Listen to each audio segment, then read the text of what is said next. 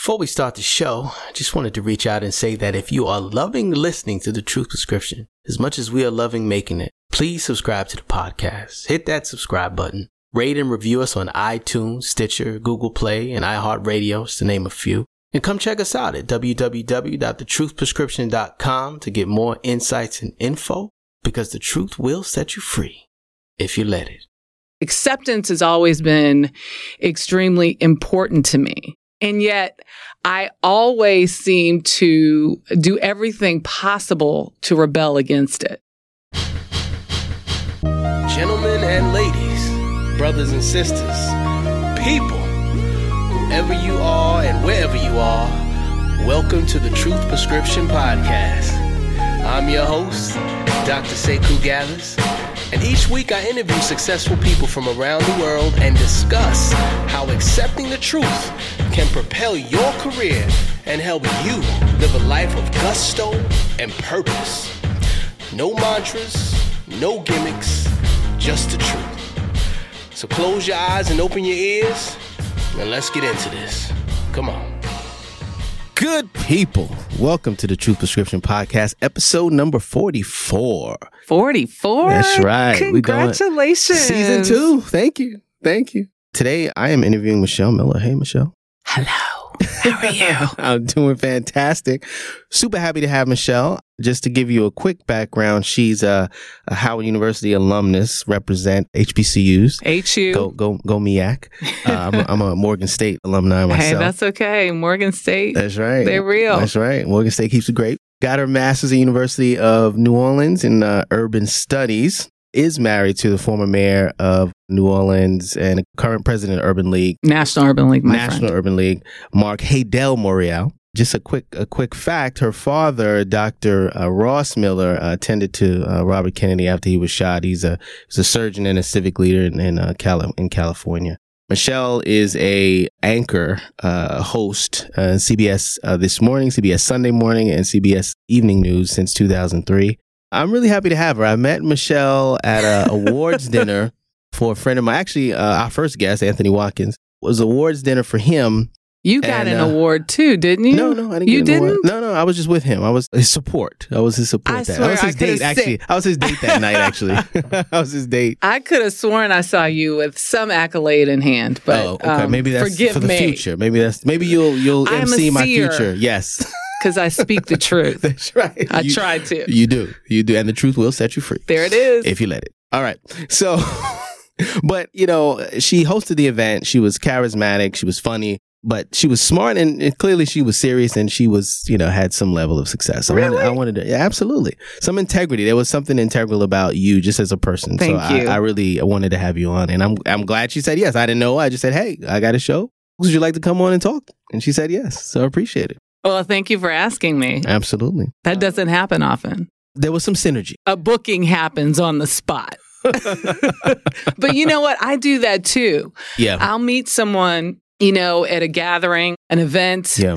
And I put the question to them right then and there, because that's my opportunity. That's it. Yeah. And there's a face-to-face meeting, and that's when you feel people. Yes, correct. And you get a sense. Now, oftentimes, depending on who I ask, they get a not so happy. I get a not so happy response. I get a no. But you know what? Hey, nothing beats a failure but a try. Listen, gotta shoot your shot. There it is. That's what I say. Shoot it. Shoot it. Gotta shoot it. For people that are listening for the first time, the premise of the show is essentially that we ignore truth. People typically ignore it. Really? Yes. How so? I mean, it's obvious that we're ignoring a lot of truths out in the sort of general sphere of our daily living. Yes. But from a personal level, what truths are you talking about? I'm talking about the truth that things like I'm a self-sabotager, right? People won't accept that about themselves. That is so right? true. That's a big one. I'm actually excellent at X, right? Whatever X is. Why do we do that? I don't know, but I will tell you this, that the premise of the show is that if you accept the truth, success comes. And so that's why I bring people on and talk about the truth. So, Michelle. Yes. We can start either personal or professional. Okay. You tell me which one do you want to go with. I don't care. Okay, so let's do personal. In your personal life, Yes. what was the truth that you ignored that once you accepted, that success started to come? I don't want to give you like some mantra someone else's, Take your time. because whatever speaks to that's you. really, maybe I haven't come there yet. I think you have. Why don't you talk? I'll help guide you. Okay, Why please, I need guidance. Why don't you talk about the trip that you took right after college when you went to Europe, North Africa? God. Talk about that. Talk about the truth. And not to give you this specific situation, but you talked about how you woke up in the middle of the night. That was a moment of truth. Oh my gosh. I told you that at dinner? You didn't. In my research. Yeah, I found it. Oh, wow. Oh my God. You're good. He's He kind really of a journalist. he A little pulled bit. it out. A little bit. No, well, this was Extracted okay. it. So I did write for my college newspaper. But anyway, go ahead. Lord have mercy. Okay. And just to continue to help guide Okay. you, you're married, right? Yes. So in relationships, there are always truths that we come to, and that Okay. friction that is relationships, right? Okay. Friction is a good thing. Mhm. So you have children, you're a mother. So there's Yes. all these areas in your personal life, I mean, that you can pull from. Oh my gosh. I'm wondering how deep I want to get, but Take your time. Take your time. And we're editing, so you know, you don't have to rush. No, I won't. I never do. But Okay. but no, I'll give you the whole backstory of Sure. how I started my sojourn. So, okay, we're going to have a full circle moment. Okay. Sekou. Let's bring it back. So my grandmother and my father went to Howard University. And my dad told me, and I'm a Cali girl, and he's like, I got into UCLA, I got into Berkeley, and he's like, oh, that's lovely, but you will do 1 year, your first year at Howard University in Washington, D.C. I'd sort of been groomed for it, and I knew that, okay, I'm going to do my 1 year, but he knew I'd be hooked. Yeah. Right? You're not leaving. Yeah. And I get there, and I am sort of a wild child. I'm a Cali girl. I'm very unfiltered, even more so back then. And when I say wild, I mean just sort of nature bent on being who I am in all of my fabulosity. Wild hair, Fabulosity. no makeup, nature girl, crunchy Cali girl. Sure. And so I never really fit into a box, and I was always afraid of true conformity. Mm. And yet acceptance has always been sort of important to me. Sort of my truth in that is that, acceptance has always been extremely important to me. And yet I always seem to do everything possible to rebel against it. Okay, you talk about self-sabotage, right? So off I go to Howard. And so in thinking back, so one of the things that my grandmother did when she was at Howard, she was there from 1912 to 1916. She in 1913 pledged a sorority. Black woman went to college in 1912. And I remember you telling the story. She traveled by herself Yes. to Howard from, where did she come from? Dallas, from Texas. Dallas, Texas. From Dallas, Texas. By herself. Right, but her crazy. father, but here's another crazy connection. Her father was a Pullman porter. So in thinking about how he felt, I'm putting my daughter on this train and she's going to go to Washington, or maybe he rode with her part of the way, that he knew that he had people he could depend on to care after his daughter. Imagine, Black folks traveling at that particular point in time. In particular, you had the Green Book, which was like sort of the white pages to allow people access to where they could stay in the segregated South and be safe. I'm sure there were porters on board that train and cooks on that train who knew that was, Edward Burson's daughter. And they were going to make sure she was going to be okay all the way to Washington, D.C. She traveled from Texas through Louisiana, Mississippi, Alabama, Georgia, North, South Carolina, Virginia to Washington. And when she got there, she made a great she was very popular from what I understand. And boys and girls alike. I mean, she was like the belle of the ball. And she decided to pledge a sorority. Now, at the time, there was only Alpha Kappa Alpha. But her friends, she had two. So for her friends, apparently there was some division, right? And a group of her friends were going to start another organization called Delta Sigma Theta. So they said, B, you can stay with that organization, or you can come and start Delta Sigma Theta with us. And you know what she made her decision on? The friends that she had that were starting that organization. So she was a sophomore, but the friends who were going to start the organization were seniors.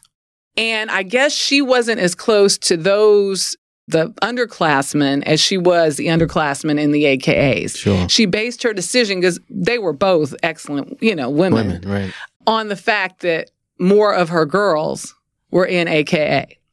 So I just thought that was a hilarious story. And it was a story I did not learn until after I was made honorary National Alpha Kappa Alpha member in 2000. But keep in mind, I was at Howard and I attempted to pledge Howard in 1987. I was never demure. I guess I was always I hit things like it was like I had to cut through in a way. And I thought it was being brave, but in many respects, it was being disrespectful. You know what I mean? Okay.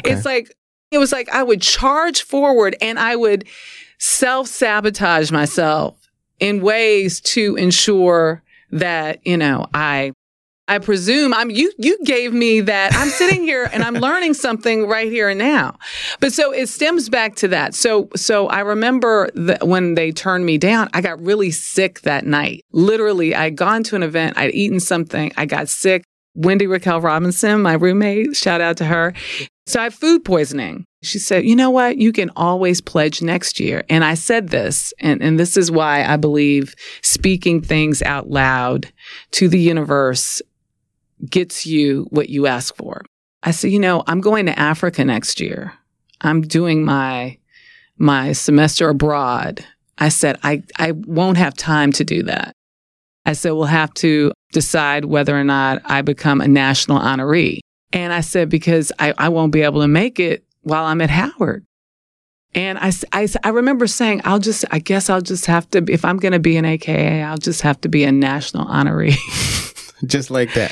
Just like that. Like, it was such a random thing to say, but it was obvious I wanted that.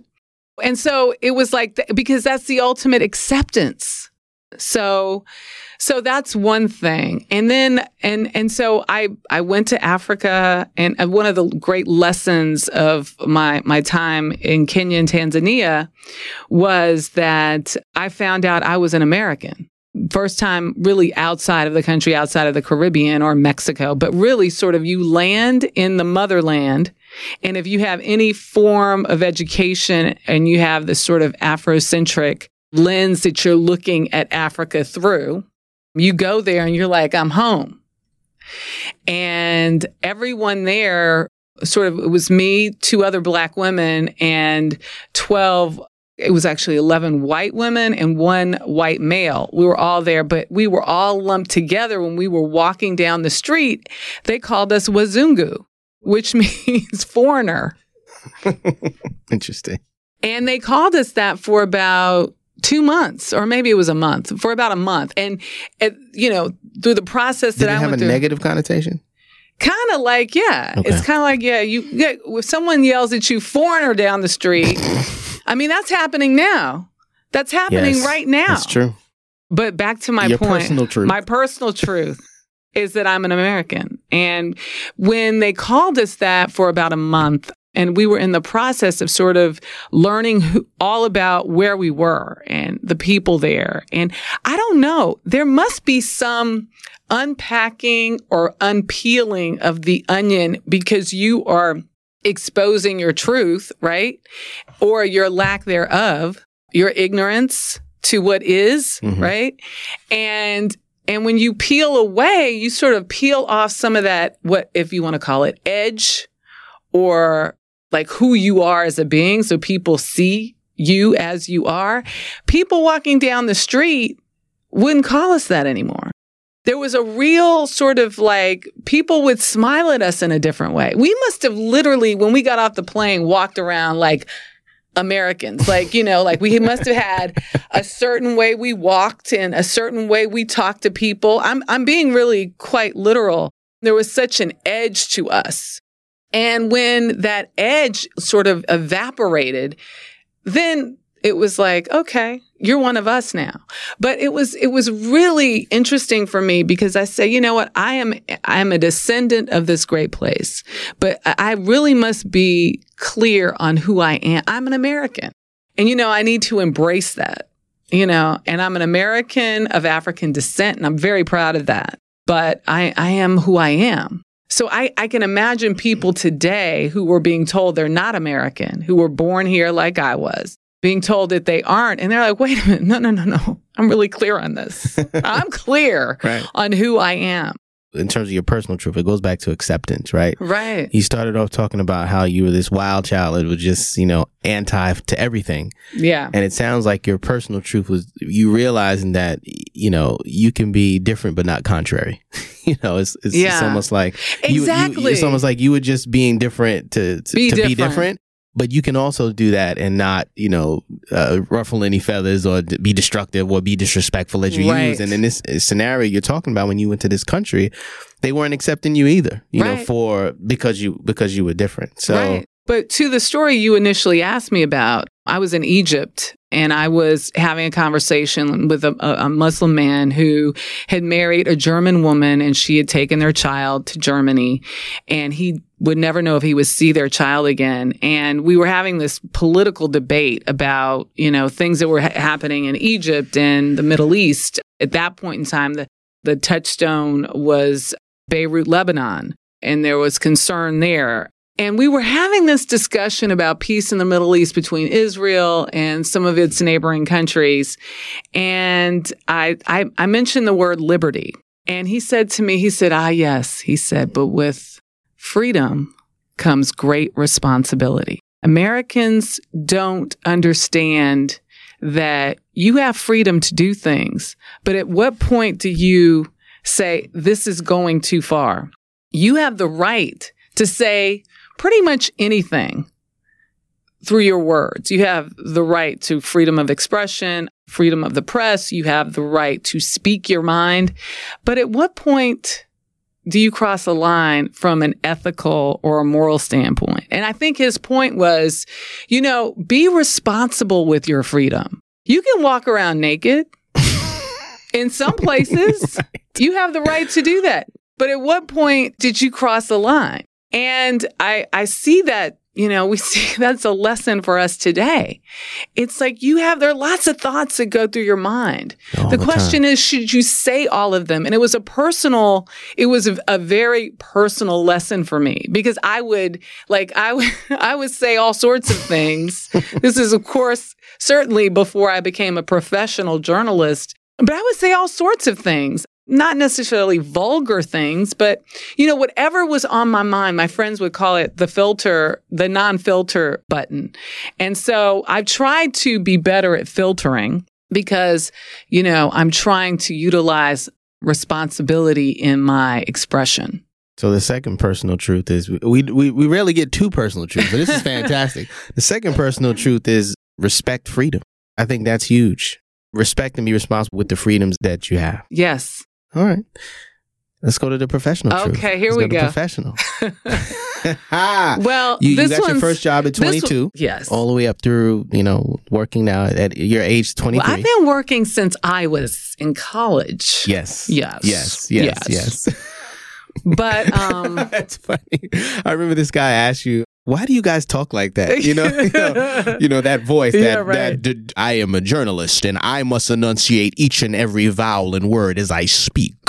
Well, because back then, back when broadcast journalism was formed, it was like you wanted to listen to someone who you felt, and generally it was over the radio, right? So respect you couldn't see it, but you had to hear it. And so you had to sound educated, right? So, so often, I think we as human beings in our quest for success. It rhymes. Oh, I didn't notice. In our quest for success, we're burdened by this notion that we can't fail, that we shouldn't make mistakes.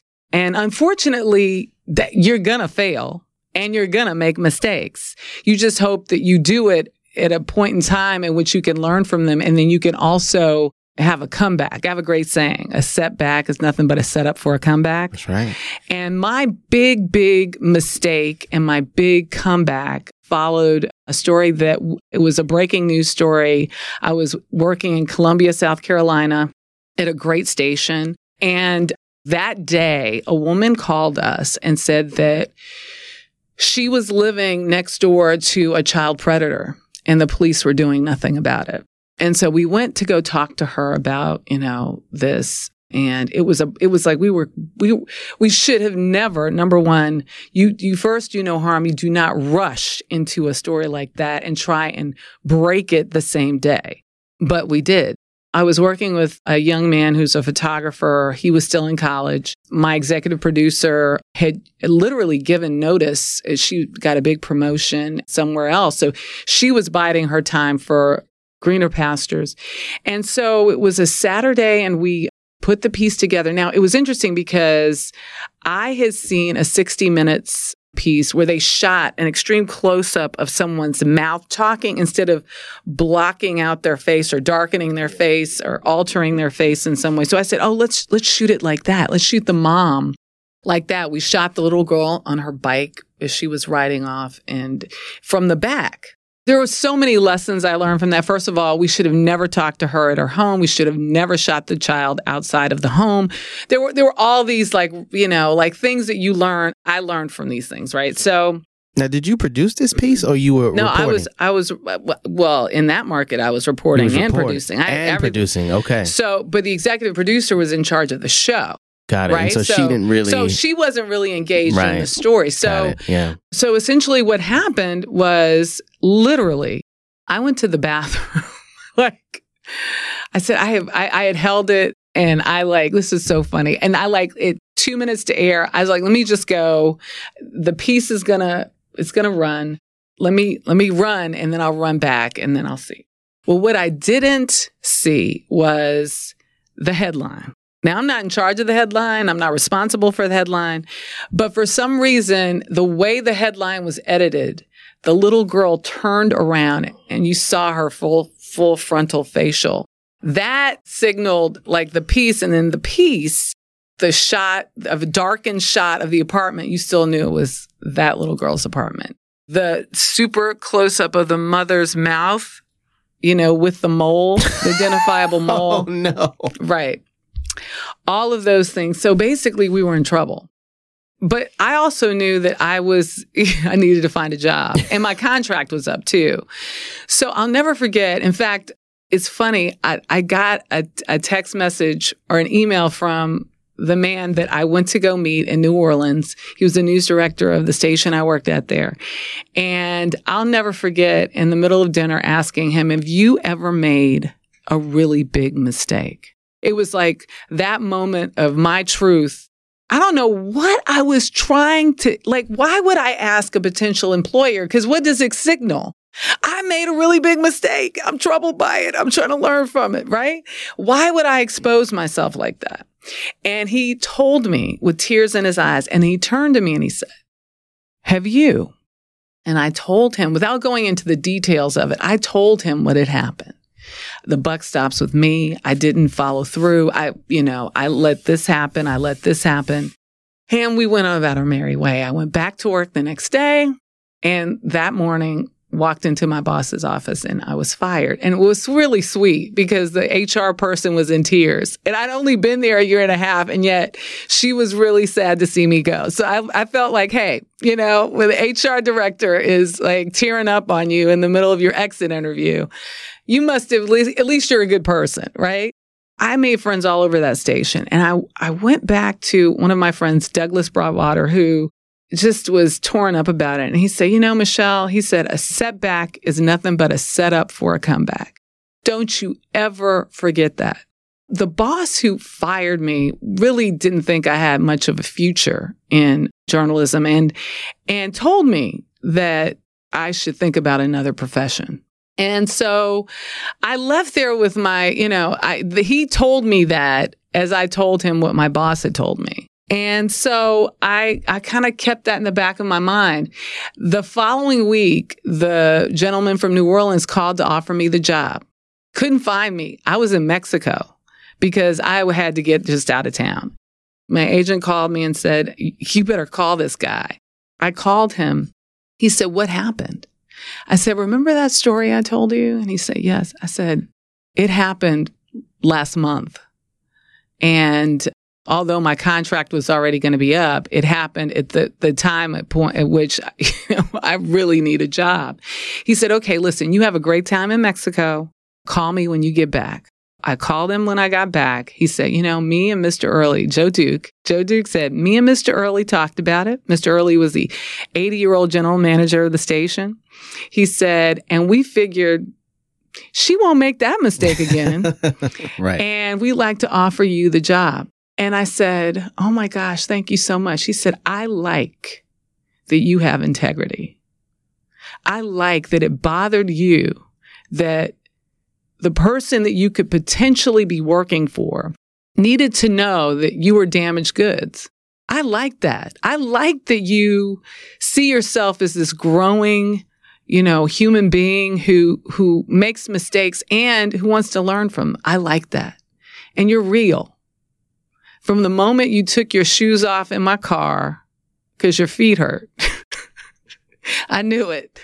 Like, who does that? Who does that, right? The wild child does that. The wild child does that. Everything sort of happened for me in New Orleans. Did it? It really did. It's like I had great colleagues. I had great supporters. That individual, Joe Duke, left about 4 months later. He was promoted up and eventually promoted out of the company that we were at. And 10 years later, I ended up in New York City, and he was here. He was here at CBS News, and he remembered that girl, that young woman who had integrity, and he followed my career, and he came to my wedding.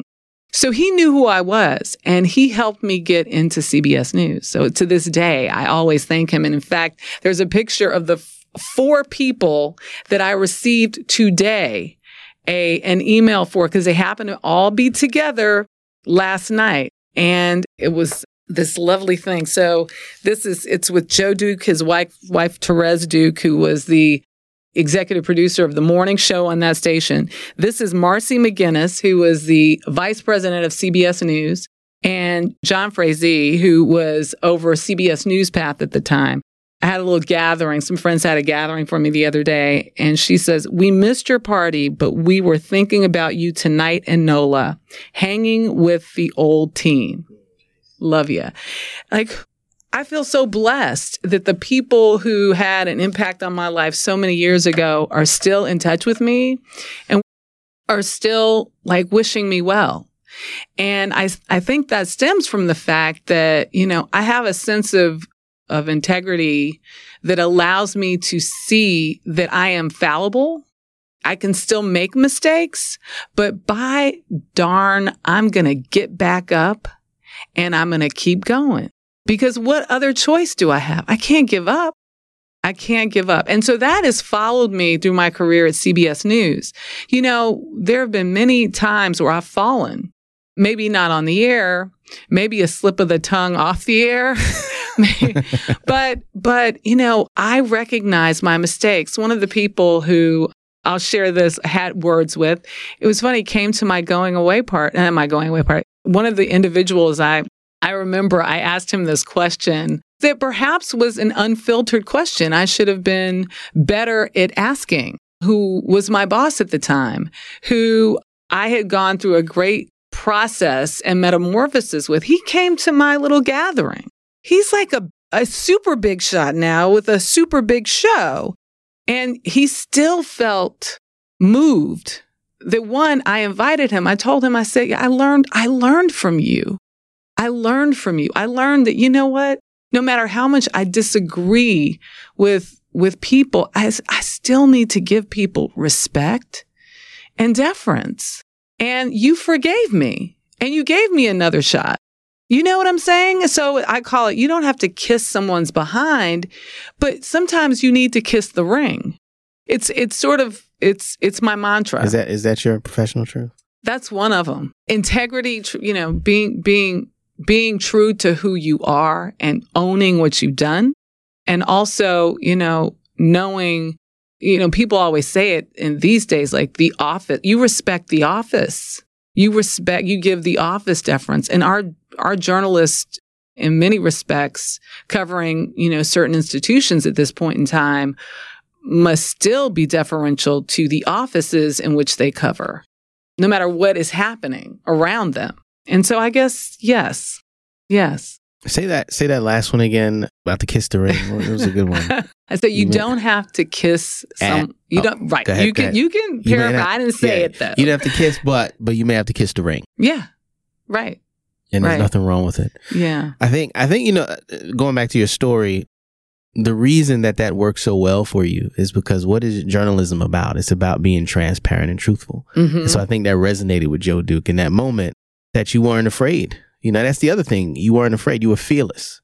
It takes a lot of gumption to tell a potential employer, listen, I made a mistake and this is what it is. Plus, you rather tell him, this is something my dad used to tell me, he's going to find out anyway. Better come home and tell me right away, because if I have to hear from somebody else. There it is. So it's a great trait. It's a great trait. All right.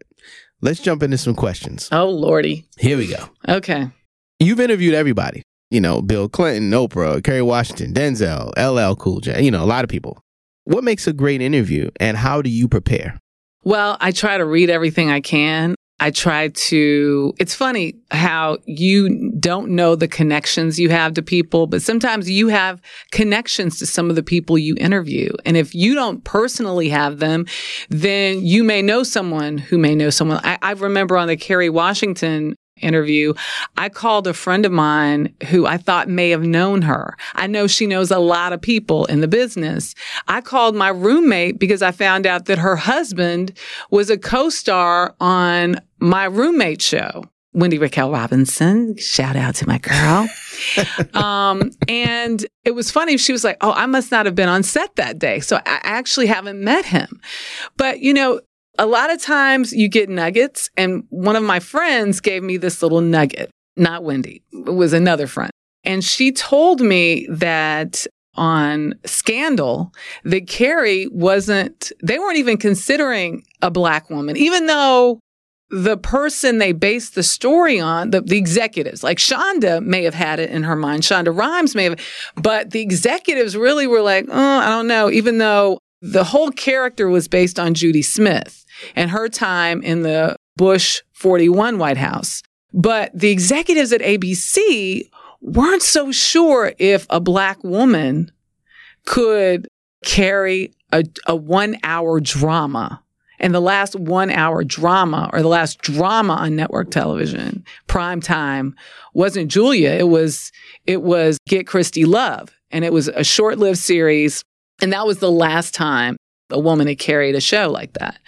And so think about that. That's like what? Almost 40 years ago. I think it was the early 70s. So I knew that, at least I said it in a way that kind of kept me safe. I said, a little bird told me, Black women may not have even been considered for this role.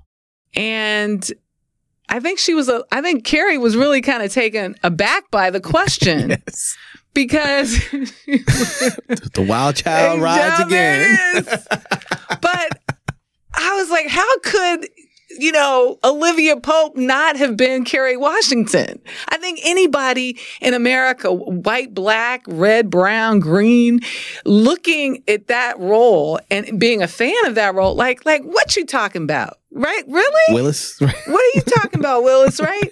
So I think it was a way to sort of pay some homage to her and her craft and her brilliant portrayal.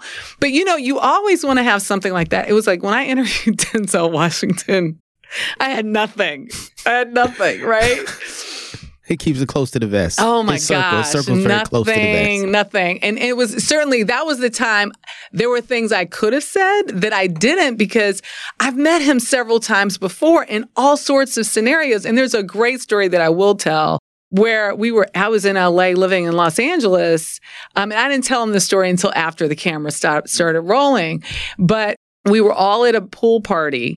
All of us were dressed. There was none of us were in, it was like a barbecue. It wasn't a pool party. It was a barbecue. And it was over the sister who was in Martin. She and her boyfriend at the time. Tichina Arnold? Not Tichina, but the other. Oh, you're talking about Dwayne Martin's wife. Yes. So it was Dwayne Martin and his wife were hosting this party. I had to, go into the restroom, right? So I was looking for the restroom in the house, and it was just friends. Like, I knew one of my boys worked on their show. So that's how I got the invite. And so I'm standing at the door, my back's to the door, and in walks Denzel. And I said to somebody, excuse me, does anyone know where the restroom is? And is it okay if I go? And he walks up behind me, he puts his arm around my shoulder, and he says, sister, if you have to go to the restroom, you just go to the restroom. You don't have to ask for permission. You go find that restroom. And I looked up and I couldn't believe I was a huge Denzel Washington fan. So I didn't want him to think I was like this groupie. Right. Groupie reporter. Right. Groupie reporter. But you know what? That was the time because in terms of breaking the ice with Denzel, I really needed to break some ice. And I didn't use my normal, I wasn't me. Everyone said it. My producer said it. The young intern that I had come follow me over there, she said it. My executive producer said it. He's like, Michelle didn't show up. Where was Michelle? Because Michelle would have been like, Michelle, right? So, it's like learning, and I haven't really embraced it as much. It's because I know that I can't totally bring Michelle all the way there all the time, because Michelle's a little bit much sometimes. But not being afraid to be me, finding that sweet spot for me, especially being a co-host now, is crucial. So my truth is finding the sweet spot. The sweet spot. So what makes a good interview for you is being a conversation, kind of like this one. You started it off and you were just going to talk and talk and talk. You're good at it too. But I just kind of your producer, Jenny's like, man, she started talking 2 seconds in. She didn't even wait to be introduced. But that's kind of I love because that's how we talk. Yeah, it's exactly how you engage. Having a conversation, kind of knowing, that, okay, and in the Carrie interview, these are my most recent. There was a question I didn't ask her. I mean, there was a moment where she revealed that she possibly too has many things that she could point to in the Me Too moment. But she looked at me and she said, I see how your mind's working, but that's all I'm going to say about that. And then I asked her, what about, I said, when are you going to tell us? And she said, I don't know if I'll ever tell. But the other question, it was a subsequent question that my producer wanted me to ask about Harvey Weinstein. And it was in relation to his wife, who's a designer, and whether or not he sort of forced women to wear his wife's clothing. Interesting. And I chose not to ask the question. Yeah, I think it's a bad question. Because I was just kind of I was like, that's going a little far. She's not going to expose, why? Why are we going to do that? It's trite. But, we asked her off camera, what she said? It was so cute. She's like, nobody's going to tell Carrie what to wear. Let me just say that. I was like, go ahead on with your bad self, Carrie. All right. That's great. This is a question I want you to answer for sort of all the career-minded women that are out there. Like you're busy. You have to prep during the week for your show. You're on camera on the weekend. Your husband has he's a president, CEO of the National Urban League. He travels. You have children. How do you keep your relationship strong and connected? Because the relationship is important. Gosh, it's a constant struggle, right? Because we're pulled in all these different directions, and really keeping the relationship with our kids who are going through their teenage years. My daughter is 12 and she's discovering that point in time where my friends are more fun than my parents, especially my friends are more fun than mom. So I'm always including her friends in our time together a lot. And trying to establish, things that we do together that aren't so grand, because I'm kind of a grand. I want to do something grand. I want to do something big, when it was like, oh, let's go to the Haunted Hollow and Sleepy Hollow and let's go. That's big because I'm thinking big is better. Important, is better, right? Yeah. And, it's funny because one of my favorite shows, I'm a huge Shonda Rhimes fan. So Shonda, if you're listening, I would love to sit down and have a conversation, not an interview, a conversation with you. But that said, I'm a huge Grey's Anatomy fan. And so we'll send her this interview, Shonda Rhimes, make sure she gets it. But all that, like over 13 seasons, 14, 15 seasons, I can't remember. There's so many. My daughter would never watch that show with me. It's a little bit, Well, lo and behold, this summer, she discovered Grey's Anatomy. On Netflix, probably. Wherever she did, and she watched it back to back. What do you call that? Binge watched it over the summer. All 15 episodes. Oh, gosh. So she's hooked, right? And it's like, so she tapes it. And so when I come home, because I usually miss the first 20 minutes of it, we wait and then we go and we watch it. And this is my ode to Shonda. So, I'm the daughter of a surgeon. My husband is the grandson of a physician. And my daughter, who has never, ever remotely talked about medicine or science at all, thanks to Grey's Anatomy, she's like, you know what? I'm thinking I want to be a doctor. And I said, and this is before I realized she was a Grey's fan. And I said, why? Where's this coming from? And she said, I've been watching Grey's Anatomy, and you know what? Based on everything that they're doing and all the people they're helping and the issues that are coming up, I think that's how I can contribute. And I was like, Shonda Rhimes, thank you. Thank you so much. So that's our moment. That's like our little hour together during the week. And it's special. Like we're in bed together, especially when Daddy's not there. We're all snuggled up in bed. But it's really finding those moments. And so Mark and I, our relationship is built on our mutual interest with respect to, I really do feel like we have a real sense that we have got to better our community, right? It's deep rooted.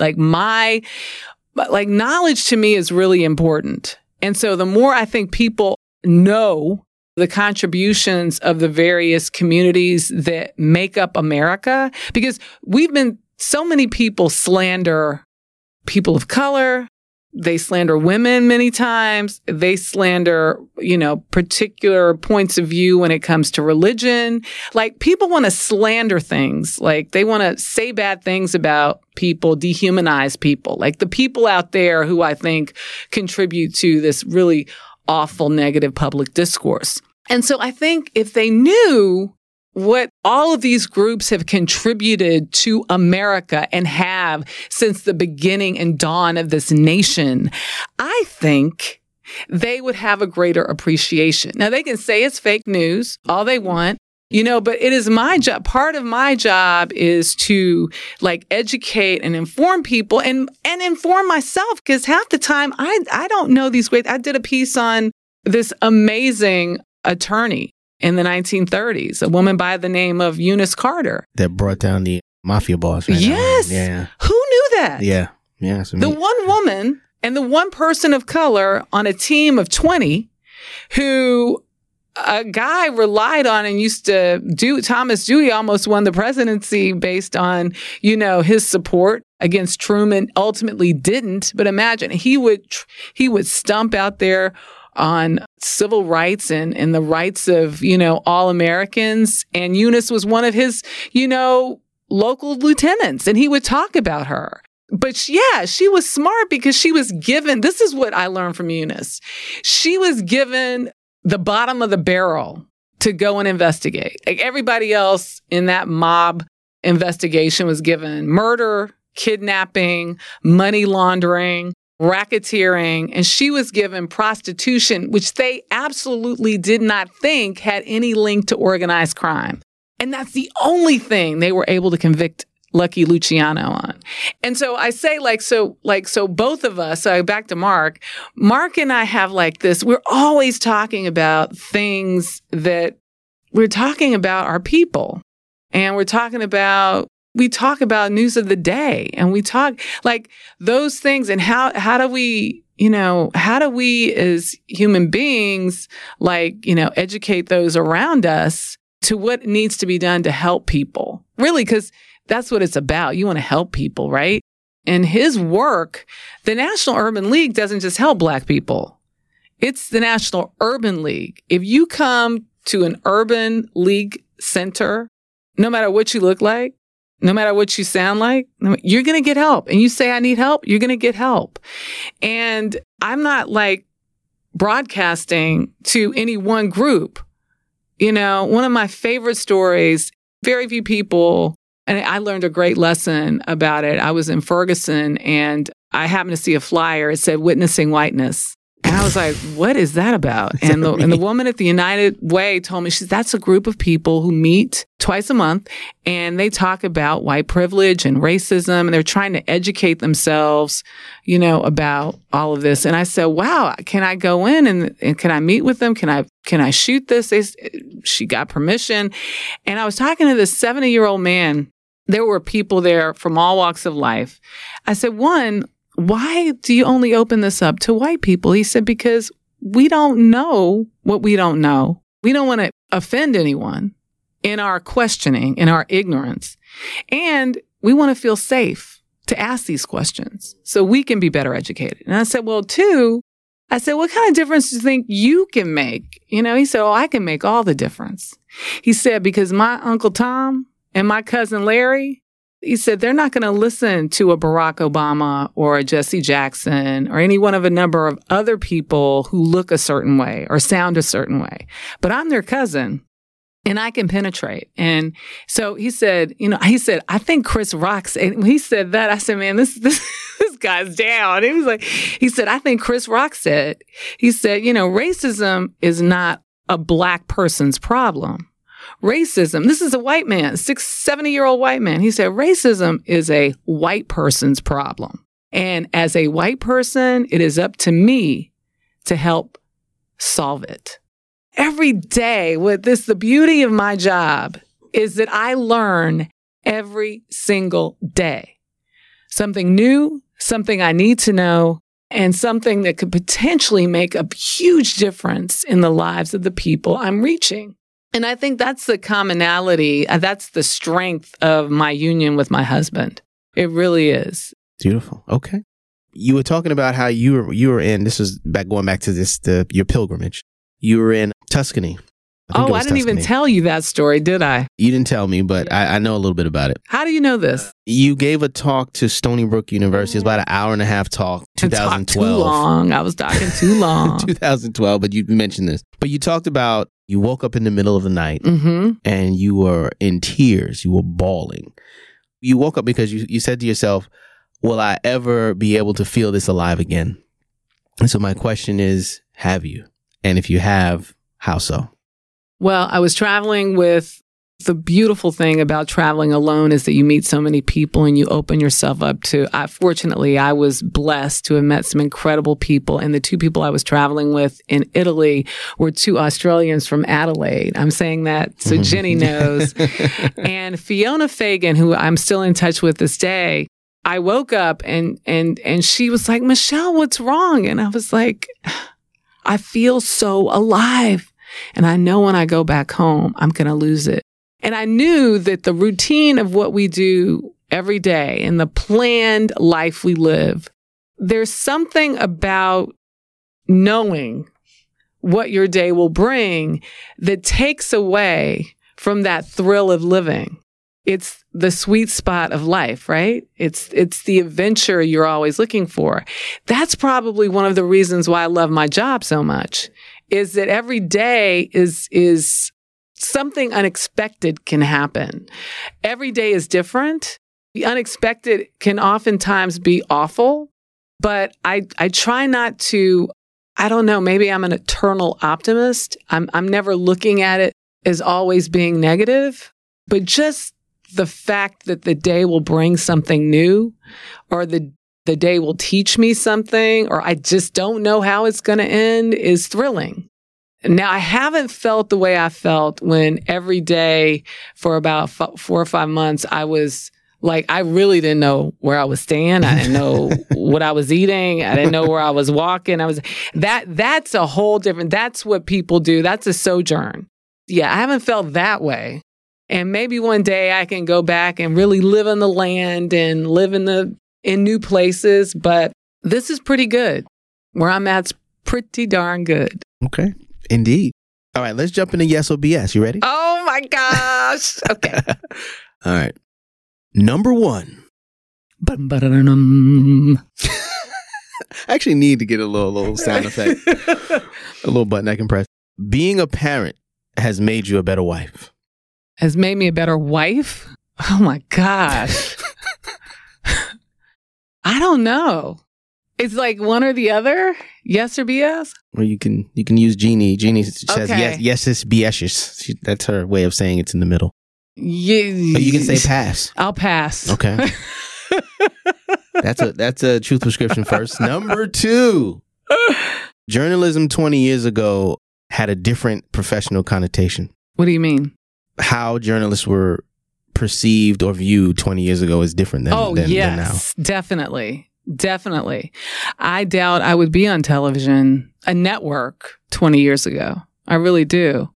Being who I am, and not necessarily the color I am or my hair, but what I bring to television wasn't necessarily, I think, at the network level. I mean, the close, like Jane Pauley, you saw spurts of that in her and Meredith Vieira and certainly Oprah, but her forte wasn't hard news. Her forte was something else. But yes. The reason I asked the question is because you think about, somebody like Walter Cronkite, right? Who's kind of like the, epitome of journalism, quote unquote.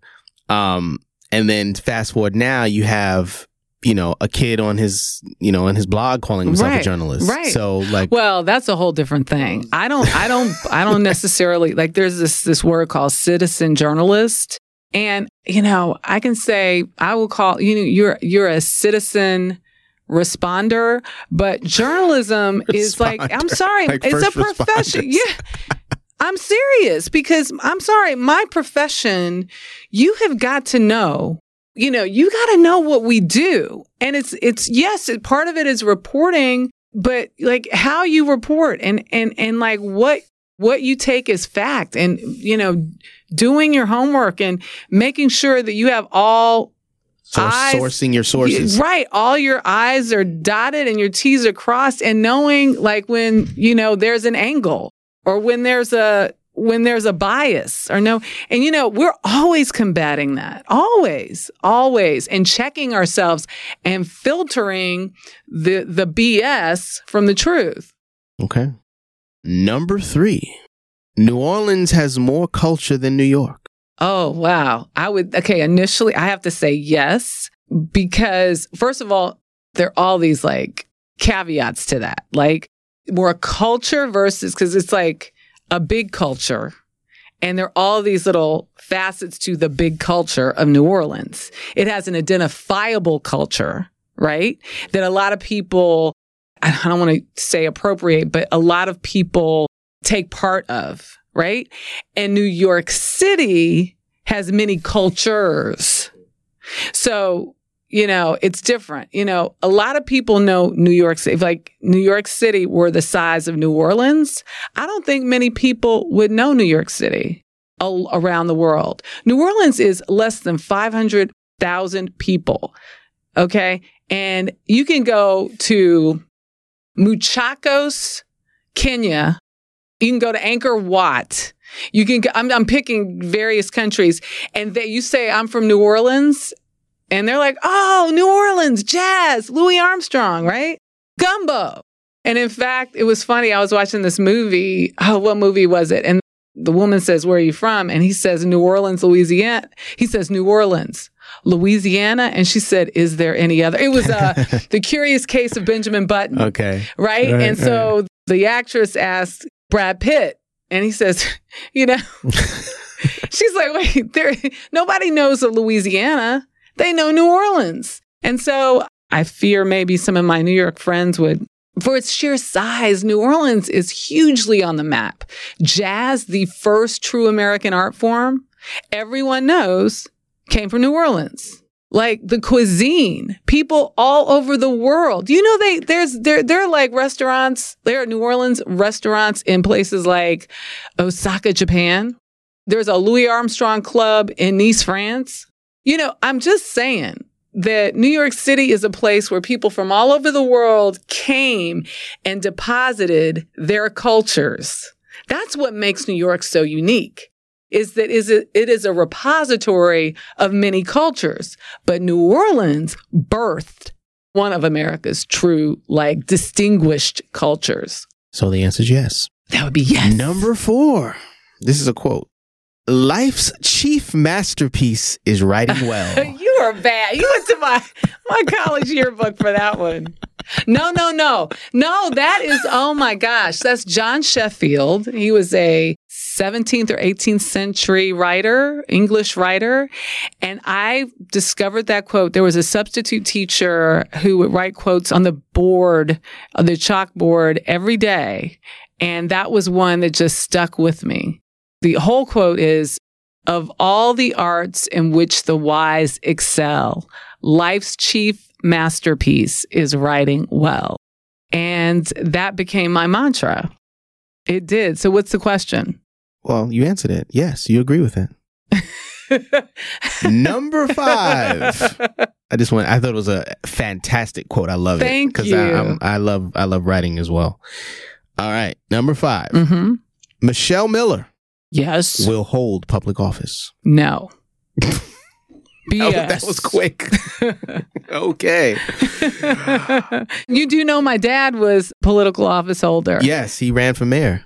No, actually, he was a city councilman and a school board member. He ran for the state senate. State senate. Okay. Yes. I thought that I saw California. This brochure with him shaking Robert Kennedy's hand, and it said Miller for mayor. I thought in my mind maybe. Okay, well, maybe he did. I don't recall that. Maybe he did. Yeah. You're telling me something I didn't know. He did not win. I know that for a fact. Yeah, but it said like, something like the quote was like leadership along the lines of the Kennedys or something like that. I gotta show it to you. I'm going to show it to you. Can I tell you what was crazy? When I worked at the LA Times, the reporter who covered my father in Compton, California, walked up to me with the article that he wrote on my dad about some office he was running for. And I thought that was crazy he would know I was this guy's daughter. And everything that he talked about was actually the platform that my husband had run on in New Orleans. Like, it's down to the letter. So what it tells you is that the needs are still the needs. The needs are still the needs. All right.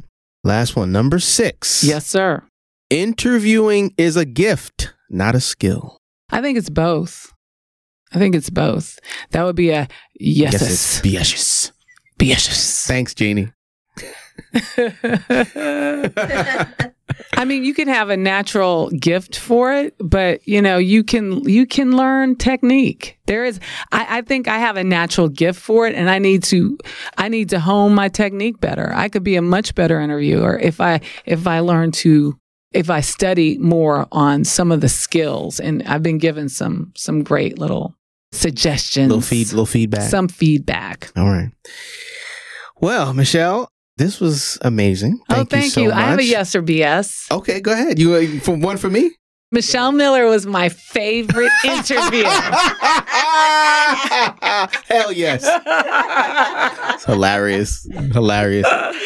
Michelle, your dad had this poem he used to tell you, and it ended with "Never give up." And I think the people listening to this podcast can definitely glean the essence of that in your spirit. So keep going, keep moving forward, keep honoring his legacy. It's fantastic, and it's very important.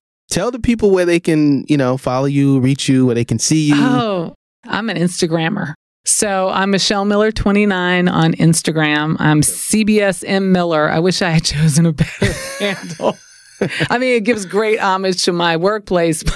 And then on Facebook, unfortunately, I have several Facebook pages. So it's Michelle Miller, Michelle Miller and Michelle Miller. Okay. Got it. On all platforms. Fantastic. Thank you, Michelle. Anything you want to say before we sign off? This has been so much fun. Hopefully, I didn't say anything that was too controversial, and people will forgive me for, just, being real. I hope people understand that, I too am a person, and I too have a perspective. I just, I know what work is. I know what I need to do on my job, but truth sometimes is not neutral. Well, truth is never truthful. There's only one truth. No, truth is not neutral. No, it's not.